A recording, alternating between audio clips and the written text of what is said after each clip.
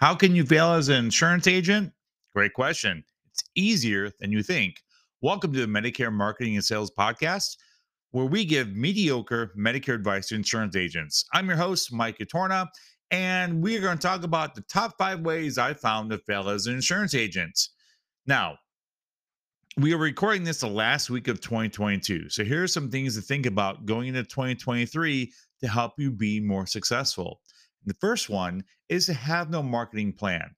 Now, I'm not saying you need a 300-page marketing plan going into next year or any part of Medicare, which we'll talk about here in a second, but you have to have some direction of what you want to do, what your expectations are, and what to do if those expectations aren't met. Because I believe there are 4 seasons to the Medicare agent. There is Q1, which is post AEP, and OEP, which we're going into as we record this. Q2 is SEP season. So that's when, OEP is over, AEP is not there. You're working with your due eligibles or people coming off group or people moving into the area.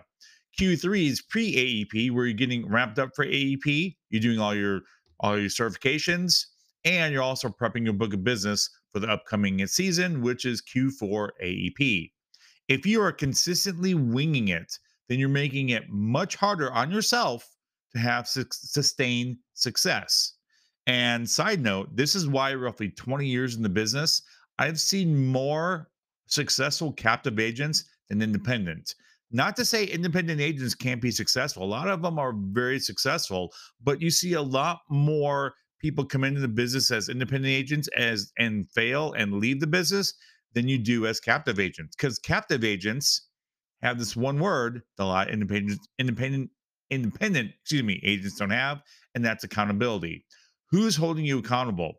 I started my Medicare journey in insurance as a captive agent. I've been an independent agent 2 years prior doing other than Medicare products. When I went captive for the first time, I had this sales manager. And this manager had a sales manager for themselves. And then there was a VP of sales and a regional director and yada, yada, yada. There was a whole hierarchy of people that if I had a bad week that were looking at me going, what's going on? I had to go to my sales manager and said, hey, I had a bad week. Here's what I did. Here's my activities. And we worked through a plan. If I had another bad week, we worked through another plan. So I had someone to answer to. When I was independent prior to that, I had a bad week. Guess what? Oh, well, I know I worked hard in my own self for my own self. Well, guess what? It wasn't that hard. So having that accountability can make the difference between being successful and making excuses to where you are no longer in the business. So point there is have a plan and hold yourself accountable like you would someone that worked for you. The second way to fail as an insurance agent is don't cross sell. Your core products, your Medicare Advantage, your Med Sups, your Part D plans, take care of your bills. Your heating, your cooling, your lights, your gas, your phone, your mortgage, your rent, whatever bills you have. Ancillary products produce profit. Not saying you should ever sell something to someone they don't need, but you can't tell me of all the clients and prospects you've worked with, you never found one that couldn't benefit from a hospital indemnity plan or final expense or dental or cancer plan, etc. If you've never found one that can't benefit from one or some of these products, then you're not asking the right questions. It's your responsibility to make sure your clients know your full portfolio and what you offer. And if there's a need there, it will probably come up. I know a handful of years ago, we worked with a brokerage that all of a sudden their final expense sales skyrocketed. And so we went to them and said, hey, what's going on? Your FE sales are spectacular, FE being final expense. And they said the only thing they changed in their fact finding session was they asked, who do you have your life insurance through? That's it. And a lot of people said, I don't have life insurance. And that sparked the conversation of why it's important to have life insurance. And some people bought, some people didn't, obviously. But that made people start thinking about life insurance and they started making sales. So look at your fact finding and say, am I letting my clients know in a very non confrontational or pressure way what I offer and how it can help them? So make sure you add that to your 2023 plan. And number 3 is having no retention plan. The sale is just the start not the end. For a lot of agents, they get in front of the prospect, they work with them, they enroll them in a product, they turn them to a client, and that's it. No more communication. And your clients may not be expecting a relationship after initial appointment. And because in their mind, you help them get the policy that they were looking to get. And if they never hear from you again, why not just call an 800 number that comes across the screen or a mail piece that comes to them in AEP that says, hey, we can help you? Well, if they're not hearing from you, there's no relationship. If you're not establishing a relationship, there isn't one. And if you're like Mike, we had a great appointment. Of course, I have a relationship with them. I had a great appointment buying my auto insurance. I have a relationship with the person I bought my auto insurance from. I would have no qualms leaving him. In fact, a handful of years ago, I did because I had some issues, decided to price around, found something else, and switched to it. So if you think that having one great appointment makes a great relationship, you're in for a consistent churning of your book of business. So set up a retention plan before the end of that appointment. When are they going to hear from you next? You need to establish that because this rolls right into number 4, which is no referrals. Retention equals referrals because if they can't remember you, they can't refer you. How many clients, or excuse me, prospects have you talked to in the field that don't remember the name of their agent? You don't want to be that agent ever to your clients.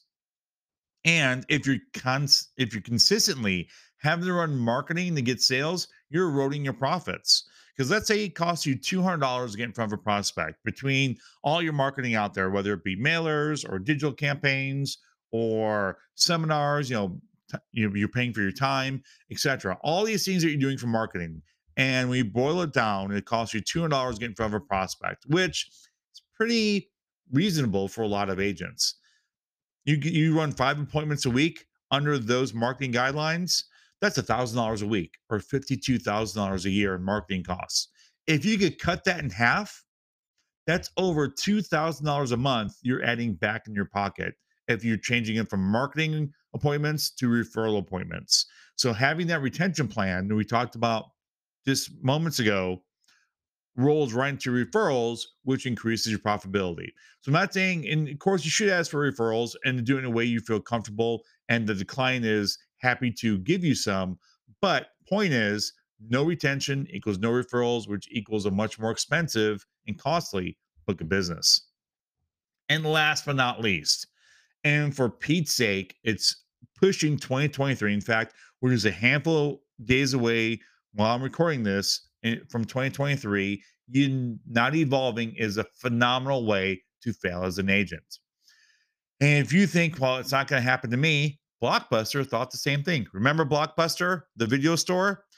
One of the reasons that they did not go into the mail order service of DVDs is because about 20 to 30% of their income came from late fees. And they didn't charge, and Netflix didn't charge late fees before streaming was a thing. So Blockbuster was like, we're not doing that. And where's Blockbuster now? Gone. Where's Netflix? In most households, right? Blockbuster is gone because they didn't evolve. When's the last time you bought a CD or a DVD or a number of other things that have been outdated? Like paper apps in our industry. We're one of the very few industries that still even consider paper applications anymore when most people don't. Most people, when they buy their health insurance through their employer, go to a website, click on some things, and they're done. They don't fill out a paper app to go into an open enrollment for their employer. They probably, when they apply for their job, they didn't do a paper application. So if you're not evolving, you're putting your clients in a position that they're not used to being in, and it makes it uncomfortable, or it makes you feel antiquated. Do you have a CRM? I mean, CRMs have been around for over 20 plus years. Nobody that I know of uses paper ledgers anymore. We have QuickBooks, we have spreadsheets, we have all these things to track expenses. Most people don't do paper.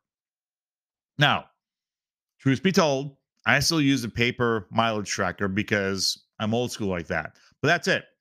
I mean, I have a paper planner for side notes, but my digital calendar is where I live. So if you are not evolving by doing electronic applications, by having a CRM. And so many are robust and can automate so many things. So you don't have to think about it. So that retention plan can be half automated for you. So if you think I don't have time to do retention, guess what? No, you just don't have the right protocols in place to establish retention. And again, you're wiping the opportunity clean to have referrals, or not wiping it clean, but eliminating it. You get my point. You need to be evolving. And last little tidbit in there, we need to watch 2024 changes because over the past few years, we've seen a lot of complaints skyrocket. So we're going to see big changes in 2024. If you're not currently evolving, you may be left out in the dust. So make sure you're watching the market and you're evolving accordingly. So there's some ways to fail as an agent. Hopefully you're not doing any of those and you're evolving and you've got a profitable book of business and you've got great relationships established with your clients and you've got retention plans in place and you got some marketing ideas. So hope that's where you are. If not, check out some previous episodes for more advice and watch for future episodes as we further discuss these things. So until next time, go out there, have fun, make money, get impeccable service.